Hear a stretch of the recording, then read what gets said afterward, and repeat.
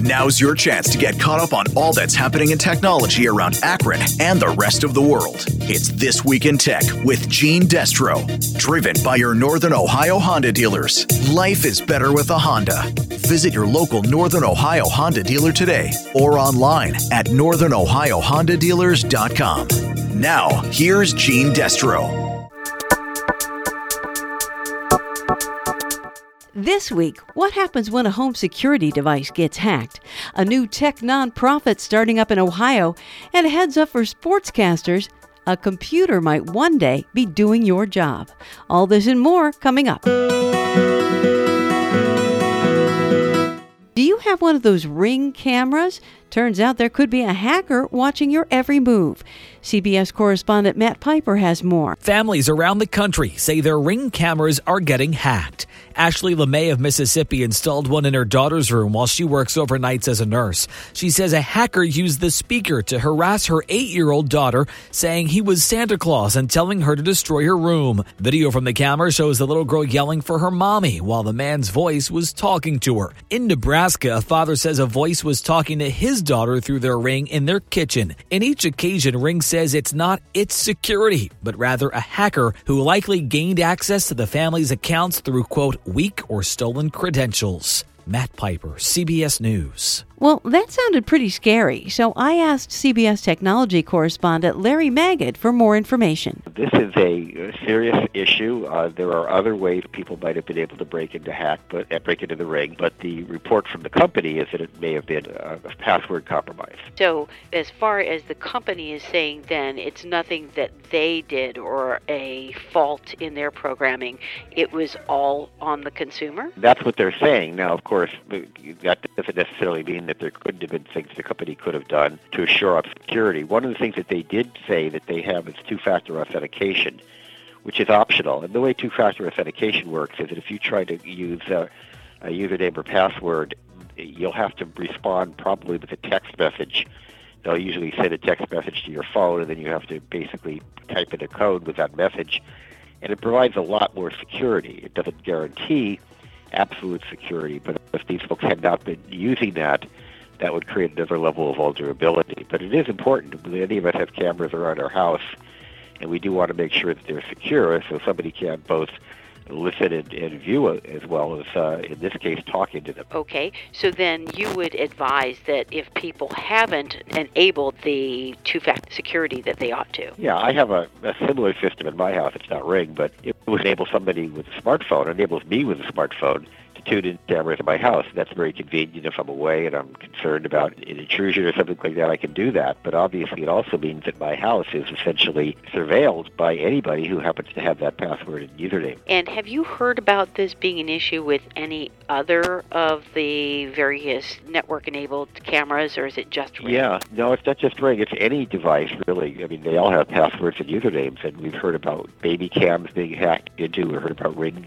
about Nest and thermostats being hacked too, and people be able to speak through their speakers. So it's an issue with any smart device that you might have in your home, including if you have an Amazon Echo or a Google Home device.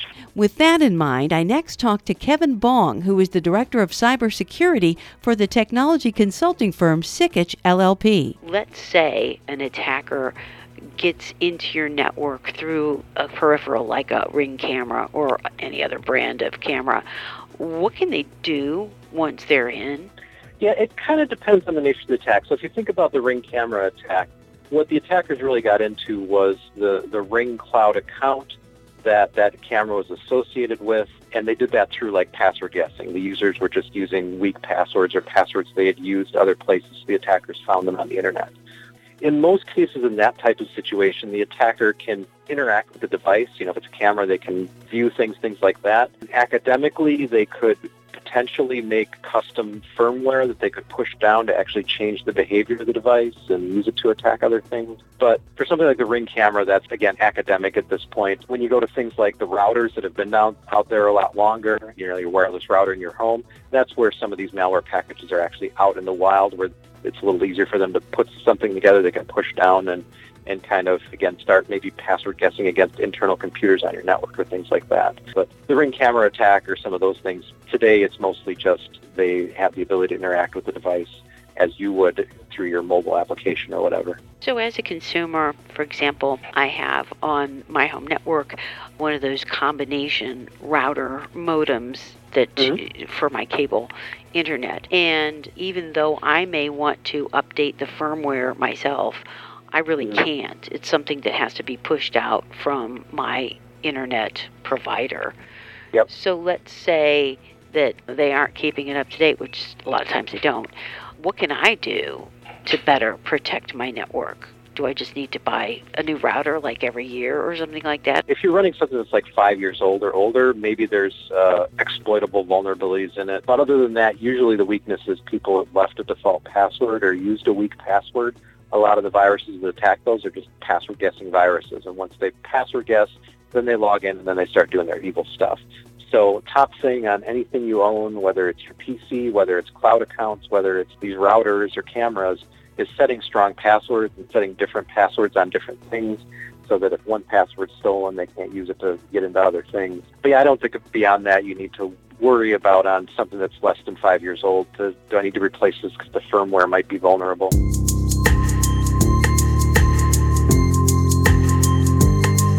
There's a new technology-focused nonprofit just getting off the ground here in Ohio that aims to connect, support, and inspire technology growth and innovation. Ohio ex-president and CEO Chris Berry. Membership is open to all that are committed to growing Ohio's economy through tech and innovation.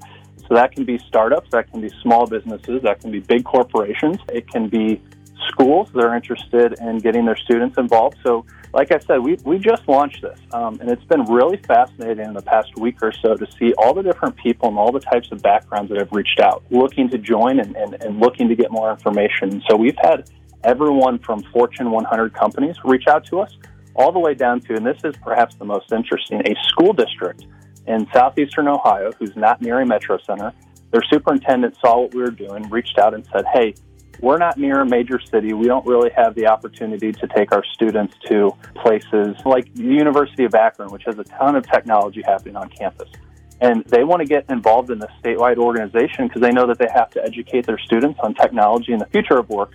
And what we're really trying to do is, one, unite. So unite those that are interested in technology innovation, and then promote the ideas, the companies, and the people that are building our future. So when you say you're connecting people, what is it that you're going to do to connect them exactly? I mean, I can see that you're going to have an organization and people are saying they want to be involved. Then what will you do once they do get involved? How are you going to help them out? Yeah, great question. So what we say is events and network building, and we want to do that both online and in person. Ohio's a big state, about 11.5 million people. And so what we're doing is we're working to bring these people together and create platforms and channels and opportunities for them to come together to discuss what they're working on, to learn about new technologies and emerging technologies. And so that starts with our communications channel. So if people join, they automatically get signed up for our member emails, and we communicate, again, the thought leadership that they have in these respective fields, because perhaps if you're a technologist, you might have an interesting solution for a manufacturing company. If you're in higher education and you're a professor and you really understand some of these emerging technologies and some of these things that are really shaping the future of work, how do you take your message and your expertise and share it with the largest platform and community possible? And then also events in person.